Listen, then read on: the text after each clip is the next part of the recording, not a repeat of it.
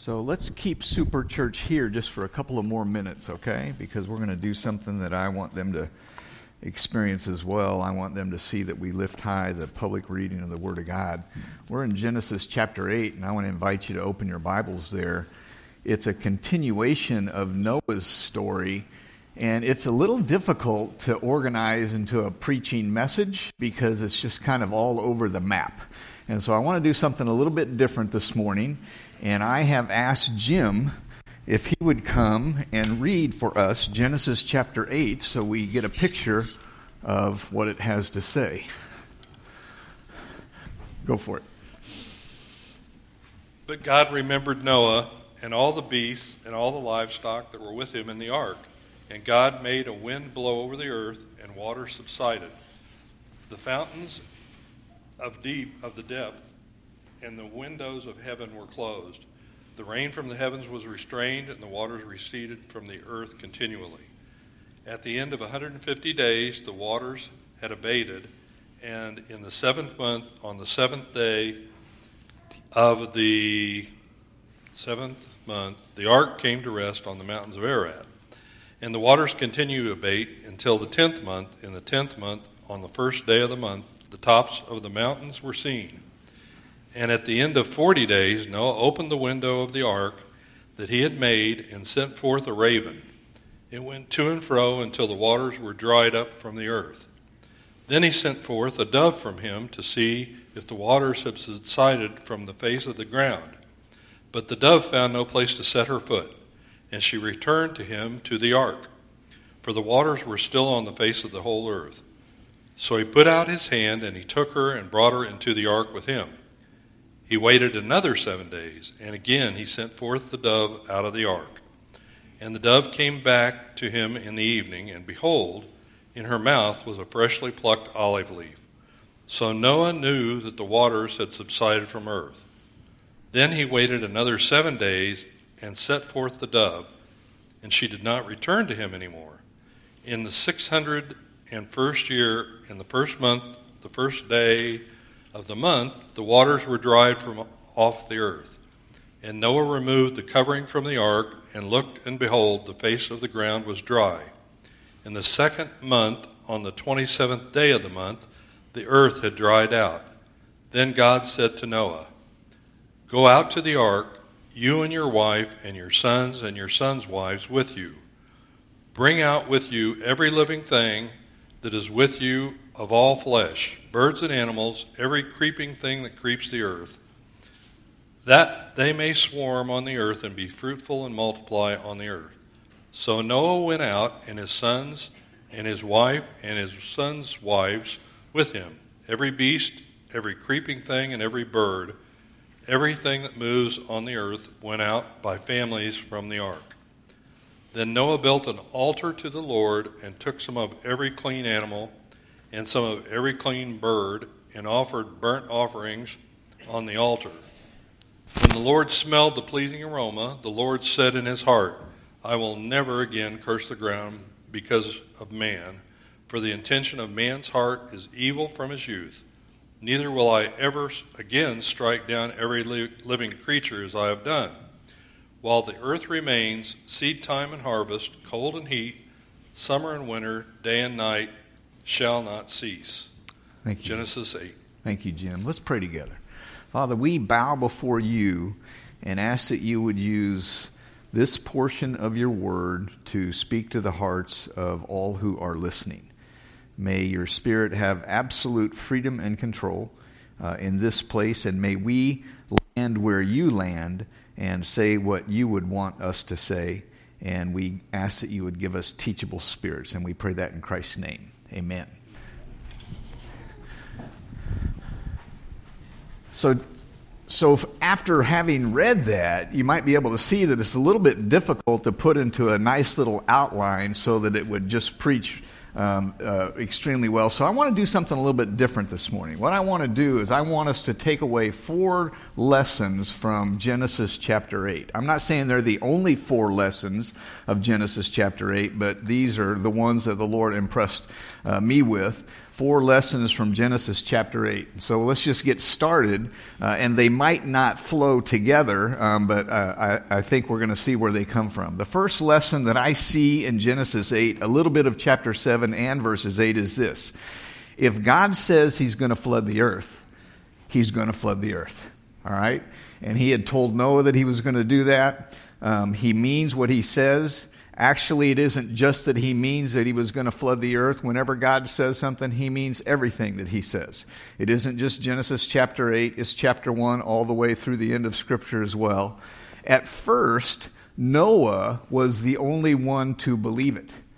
And then in time, his sons and their wives, both Noah's as well as the sons' wives, believed that God was going to flood the earth as well. And eventually, everybody that was on the earth believed that God was going to flood the earth.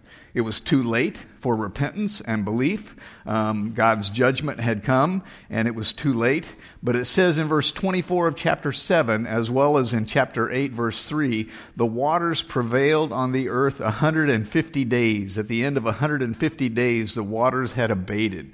And that would be 5 months. And I say that leaning on a Hebrew calendar of 30 days per month. And the reason I say that is because Moses is attributed with putting together Genesis, Exodus, Leviticus, Numbers, and Deuteronomy, and he either received it from dictation from the Lord, or he compiled it. And there are some who think that Seth's line, that was a godly line, continued to take notes about what was going on and what God was doing in the world, and they wonder even if Noah's sons might have written some of his story. Either way, we recognize it's Scripture, and Jesus acknowledged that, and that helps us as well. But working on a 30-day calendar, that would be 5 months that the water stayed on the earth. Everything God says is significant. It's noteworthy. It's important.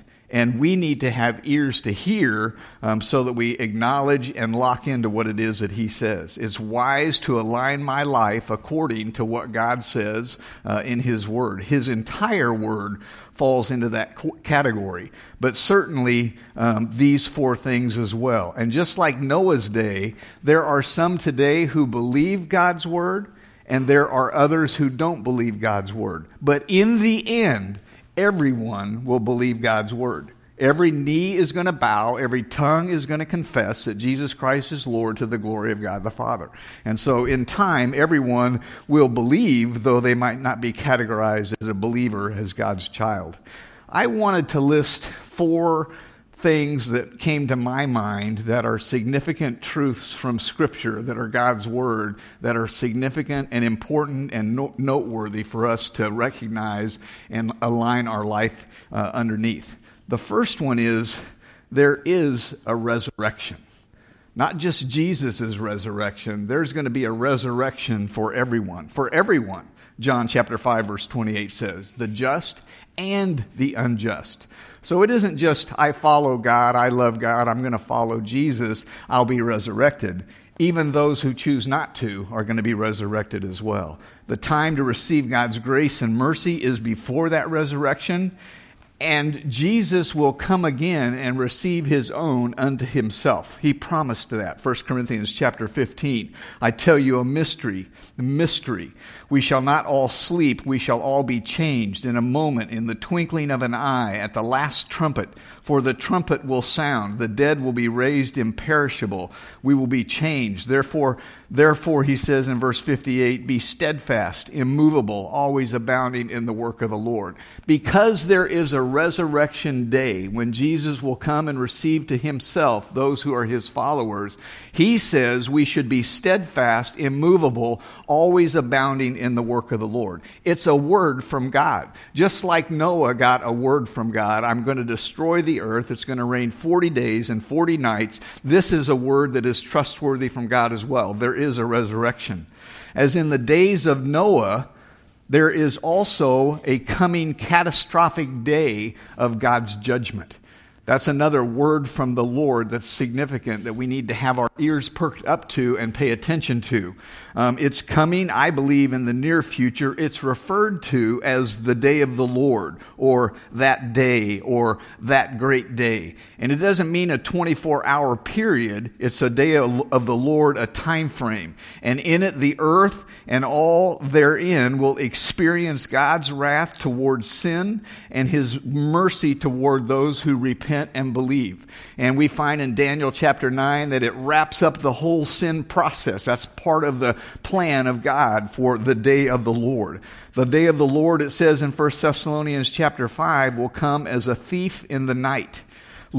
Jesus said in Luke 21, take heed to yourselves, lest your heart, listen to this, take heed to yourself, lest your heart be weighed down with carousing and drunkenness. That might not be the vast majority of us here, but it could fit for someone as well. Take heed lest your heart be weighted down with carousing and drunkenness and the cares of this life.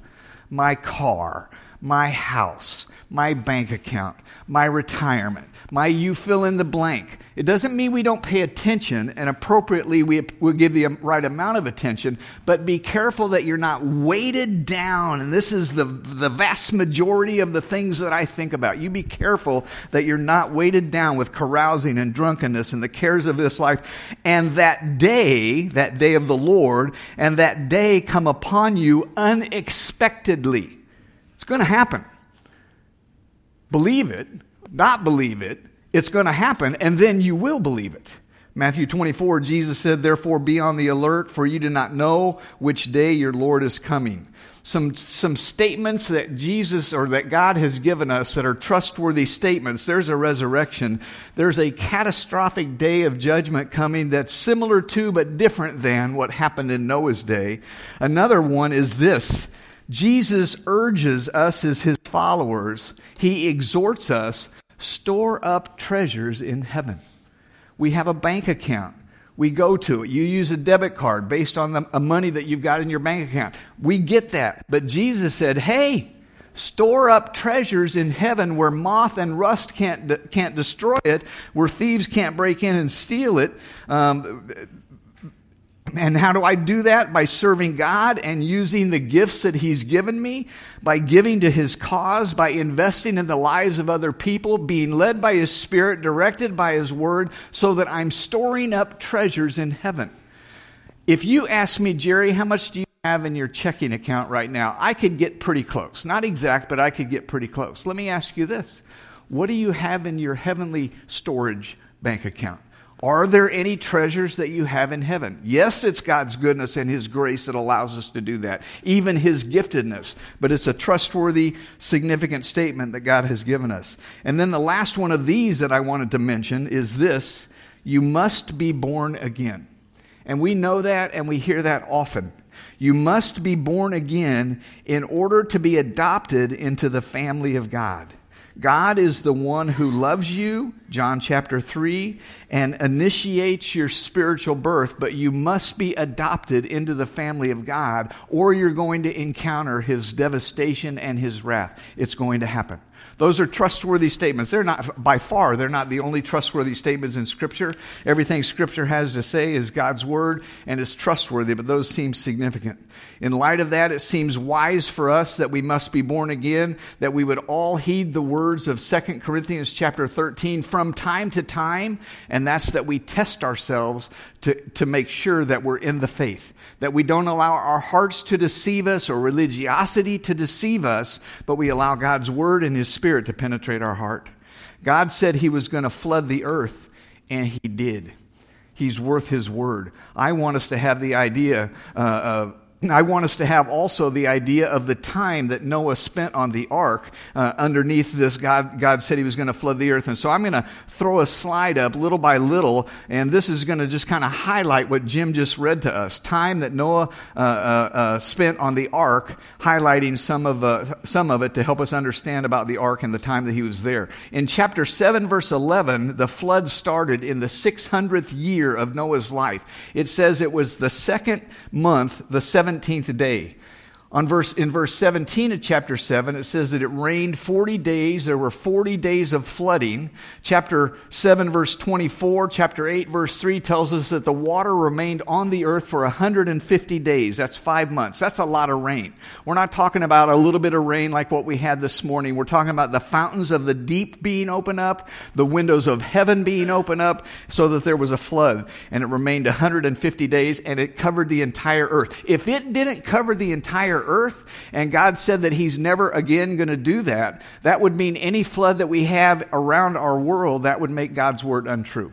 Just another piece of evidence that helps us recognize that it was a universal flood. In chapter 8, verse 4, it says the ark rested on Mount Ararat on the 7th month, the 17th day. Now, this is kind of interesting, and I wanted to at least mention this. The Passover also happened on the 7th month, and it was the 14th day that they were to sacrifice the Passover lamb. 3 days later, the 17th of that month is when Jesus would resurrect from the dead. In Passover, we find in Exodus chapter 12, the 10th plague was the death angel, and Jesus raised from the dead on the 7th month, the 17th day as well. And then God said, this is going to be the beginning of months for your year. So He changed their calendar as a result of that. The ark rested on the Mount of Ararat on the 7th month, the 17th day. Chapter 8, verse 5, they saw the tops of mountains on the 10th month, the first day. So that's about 2.5 months later that they continued to stay on the ark, even though it was rested on Mount Ararat. Chapter 8, verse 6, 40 days later, they still aren't off of the ark. Noah released a raven. The raven just flew around and never came back. Probably on the same day, though it doesn't say it specifically, probably on the same day he also sent out a dove, verse 8. No time frame is mentioned, but the dove went, had no place to rest, so it came back, likely that same day. A lot of specificity here. A person who chooses to ignore the flood is ignoring a lot of things that are very specific in God's Word. And 2 Peter chapter 3, and I'm going to read that towards the end of the message, tells us that there are those who purposely choose to ignore this flood. Chapter 8, verse 6, 40 days later, he released a raven. Verse 8, he sent a dove out. No time is mentioned. Verse 10, 7 days later, he sent the dove again. This time, the dove came back in the evening with an olive leaf, and Noah knew that the waters were subsiding. They were beginning to go down. He waited another 7 days, verse 12, and sent another dove, and this time it didn't return. And in verse 13, it says, in the 601st year, in the first month, the first day of the month, the waters were dried from the earth, from off of the earth. He didn't get out of the ark yet. He, nor his wife, nor his sons, nor their wives either. Chapter 8, verse 14 and 15 says, the second month, the 27th day, God said, go out of the ark. And so Noah went out of the ark. You almost sense a little caution there, and I would understand that. After God had rained for 40 days and 40 nights, it had never rained before. The water stayed there for 150 days, and then all this other time had passed as well. You can add up all the days, or you can subtract the beginning, chapter 7, verse 11, from the time when God told Noah to go out of the ark, chapter 8, verse 14, and you come up with a few more days than a year that was spent on the ark. A 30-day calendar is assumed, like I mentioned, because Moses compiled these things. The flood started on the 17th day of the second month in Noah's 600th year. They didn't get off of the ark until the 27th day of the second month of his 601st year. No matter how you count it, that is a long time to be on an ark. We are not talking about a Carnival cruise, okay? We're not talking about the Royal Caribbean. We're talking about Noah's ark. All right? And that's a long time for them to spend there, a little bit over a year. Noah would have gone from viewing, just try and perceive this, Noah would have gone from viewing the earth with all of the wickedness of mankind when he went into the ark that had affected the animal kingdom as well, to seeing flood waters coming down in massive amounts of rain, coming up from massive amounts from the fountains of the deep also being opened. Verse 16 of chapter 6 speaks about a roof. The ESV, Jim read, talks about a window. The idea is a skylight. He would have been able to see the waters and no earth.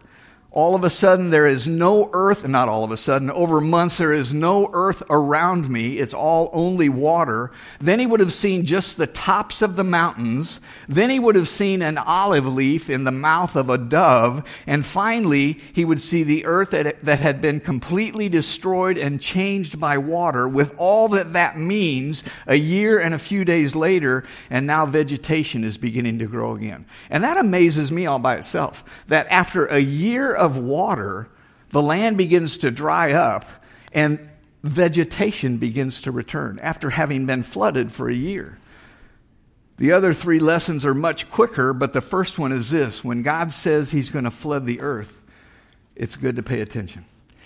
And you know what he says? There's a day of the Lord that's marked as well. And it would be wise for us to pay attention. And the only way to avoid the wrath of God in the day of the Lord is through what we celebrated this morning, the blood of Jesus Christ that was poured out that we might be forgiven.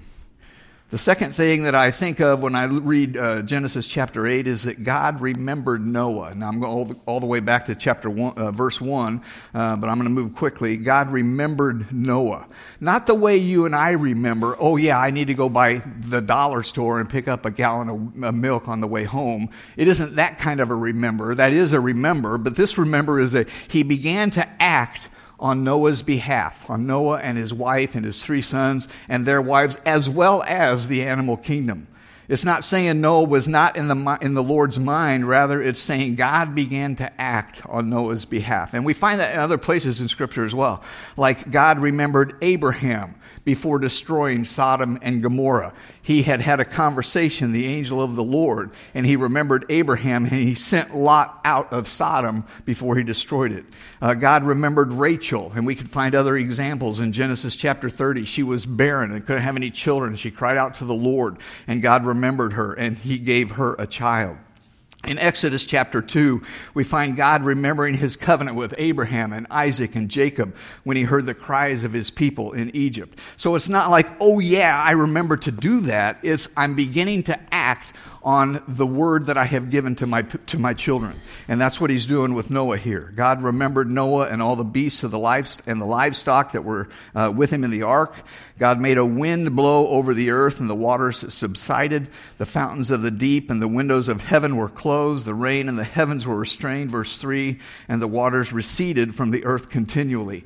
When God remembered Noah and those that were with him, and the beasts and the animals and the creeping things and the bird, he did 3 things.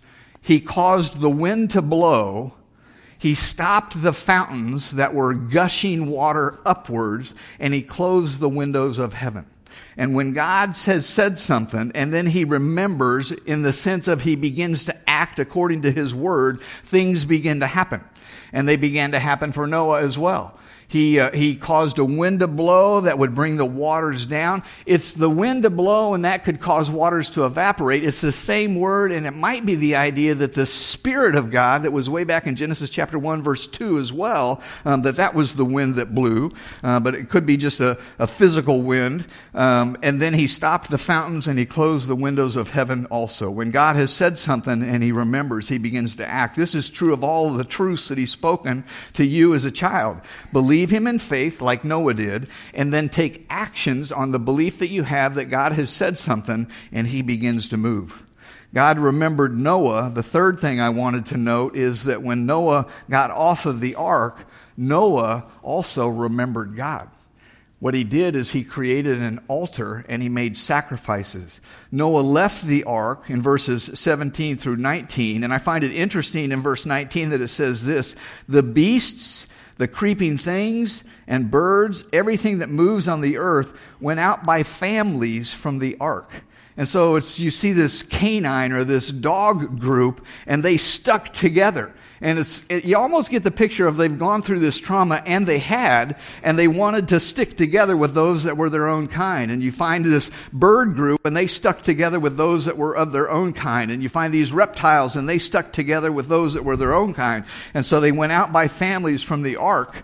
It also, every animal that we have on earth today was represented in the ark. There might be different species or even a human manipulation or a crossbreeding of species. Some have become extinct. like dinosaurs because of climate and environment. Others are on endangered lists. An example would be the panda. I got to thinking, what would be an endangered species these days? And so I looked up the panda. They were endangered. They're doing better than they were. And so now what they're called or considered is vulnerable. So we've got pandas. But every animal that we have in the world today was at least represented on the ark with its DNA and the capacity that God had given for it to be able to reproduce. Noah remembered God. Verse 20 says this, "Then Noah built an altar to the Lord and took some of every clean animal and some of every clean bird and offered burnt offerings on the altar. And when the Lord smelled the pleasing aroma," he says some things, but I want to stop there and we'll deal with that in a minute. This is the first time the word altar has been used in Scripture. Though we have Abel making an offering unto the Lord, this is the first time that we find the word altar. Abraham also would build altars to the Lord and make sacrifices. Here, for sure, it's an altar made to the Lord, and then there was a burnt offering that was offered. Later, God would have Moses write about substitutionary sacrifices. They were pictures of what Josh mentioned, foreshadowing ultimately of Jesus and his sacrifice. Noah's sacrifice was a sizable offering. Do you remember how many pairs of the clean animals he brought on the ark? 7 pairs, male and female, of the clean animals he brought on the ark. 2 pairs of the unclean animals. We don't have the specifics of what's clean and what's unclean. We do later on, so we can assume, maybe going backwards. But he made an offering of every clean animal and some of every clean bird. If Noah offered both male and female in his offering, it would be 1/7 of all of the clean animals that existed. Now that's assuming, and the reason I say it's assuming is because they'd been on the ark for a year, and depending upon how mature they were, how old they were, maybe they reproduced. But when you think about offering 1/7 of all of what you have, if he offered male and female, that is a sizable offering. And we're talking about a real time consumer as well. He got off of the ark, and the first thing that he did was to make an altar and make an offering unto the Lord. And I have a question for us. What might have motivated Noah to make this sacrificial offering? We don't have that he heard a word from the Lord do this. What might have motivated Noah to make a sacrificial offering of 1/7 of all of the clean animals that you have? Maybe thankfulness. God had destroyed, maybe a combination. God had destroyed mankind. Other than the animals that were with him, everything had been blotted out. Maybe he was thankful to the Lord for the grace that he had found, the favor he had found. Maybe as well it's a declaration of dependence upon God. He's looking out now at a world where there used to be many, many people, lots of civilization, lots of animals. And now he has everything that's living, breathing on his ark with him. Maybe it was a declaration of dependence to the Lord. Maybe commitment. God, I am yours and only yours. Maybe absolute holy fear before God. God had just destroyed everything because of the evil and the wickedness. Maybe a holy fear of the Lord. Maybe a recognition that a substitution is needed because who am I? I know my heart and I'm sinful as well. And it's a foreshadowing of the Lord that would ultimately come. We don't have any regulations or specifics on how to make a burnt offering yet. That doesn't come until Moses writes it in Leviticus. Later in Leviticus he would give that. But Noah built this altar unto the Lord, and it seems sure that he gave of his very best. He had 7 pairs of all of the clean animals, and he sacrificed unto the Lord. Before in chapter 6, the Lord regretted that he had made man on the earth, and it grieved him to his heart. Now the Lord smelled Noah's burnt offering, and it was a pleasing aroma. What a difference we have from chapter 6 to chapter 8. The earth has been blotted out except for those that were Noah and those that were on the ark. But Noah was remembered by God, And then Noah remembered God and made a sacrifice. And then the last thing that I wanted us to notice is that God's covenant and command to Noah. Look at verse 21. When the Lord smelled the pleasing aroma, the Lord said in his heart, I will never again curse the ground because of man. For the intention of man's heart is evil from his youth. Neither will I ever again strike down every living creature as I have done. While the earth remains, seed time and harvest, cold and heat, summer and winter, day and night shall never cease. There's some things to notice about this covenant. Noah's offering seems to have triggered a response from the Lord. When the Lord smelled the pleasing aroma, then he made this covenant with Noah. And I want us to see that this is an unconditional covenant. Do you know what an unconditional covenant is? It means God's word didn't depend on Noah. It didn't depend on his sons. It didn't depend on you and I. It's an unconditional covenant. It depended upon the Lord. God had made covenants, some conditional, some unconditional, in Scripture.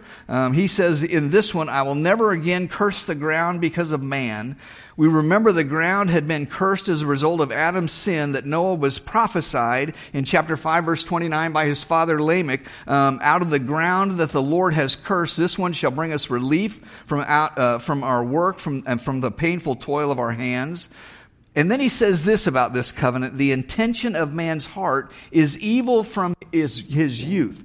And that seems a little strange. It's almost like that would be a good reason to judge the world, and yet God is saying, because the intention of man's heart is evil from his youth, I'm not going to do that. Seems a little strange. At first thought, you might think this would be a good reason for God's judgment, but what it helps us see is God's compassion and his mercy and his grace, and he recognizes man needs help, as Noah needed help as well. And then he adds, neither will I ever again strike down every living creature as I have done. While the earth remains, and the earth won't always remain, while the earth remains, seasons will continue. It doesn't say the earth will always remain. And listen to what it says in 2 Peter. The day of the Lord, that day of vengeance in the future that we talked about in the beginning, the day of the Lord will come as a thief in the night, in which the heavens will pass away with a great noise, the elements will melt with fervent heat, both the earth and the works that are in them will be burned up or laid bare. Therefore, since all these things will be dissolved, fire is going to dissolve them. What manner of person ought you be in holy conduct and godliness? Because of the judgment of God that happened, and we know is going to happen as well, Peter says, inspired by the Spirit of God, you should be holy. You should be dedicated unto the Lord. I should be. You should be as well. There are those who don't believe the flood account in Scripture, many actually, and Peter speaks of them as well. And this is just a couple of verses earlier. They will deliberately overlook. New King James Version says they will willfully forget this fact that the heavens existed long ago, and the earth was formed out of the water, through the water by the word of God, and that by means of these the world that then existed was deluged with water. It was flooded with water, New King James Version, and perished. By that same word, the heavens and the earth that now exist are stored up for fire, being kept until the day of judgment, that day that we talked about, and destruction of the ungodly. This morning, and I was hoping he would, and Joshua read it, we observed the Lord's Supper. This is a covenant that God made when Noah left the ark, sacrificed animals, and it was a sweet savor unto him. And he made this covenant, I will never again destroy, and the covenant that we just read. Jesus instituted a new covenant when he gave his blood. As they were eating, it says in Matthew, as they were eating, Jesus took bread, and after blessing it, broke it and gave it to the disciples and said, take, eat, this is my body. He took a cup. When he had given thanks, he gave it to them, saying, drink all of it, for this is my blood of the covenant, which is poured out for many for the forgiveness of sin. And I would say this to us this morning in light of the new covenant that Jesus instituted when he gave his body, when he shed his blood. Today is the day to believe on the Lord Jesus Christ, that he died on the cross for me, for my sin. Today would be the day to do that. Right now would be the time to do that. When you recognize, I have never called upon the name of the Lord, I've never received, as John 1:12 says, Jesus, the Lord, and his forgiveness for me, today would be the day of salvation. It is a take it to the bank statement. Just like God said, I'm going to cause a flood, and he did. It is a take it to the bank statement that there is going to be a judgment of the world in the future. And we don't know that we have tomorrow. We anticipate having tomorrow, but I'm going to be doing a couple of funerals one of these days. We don't know how long we're going to live. And if God is working in your heart, today would be the day of salvation. Believe on the Lord Jesus Christ. Amen.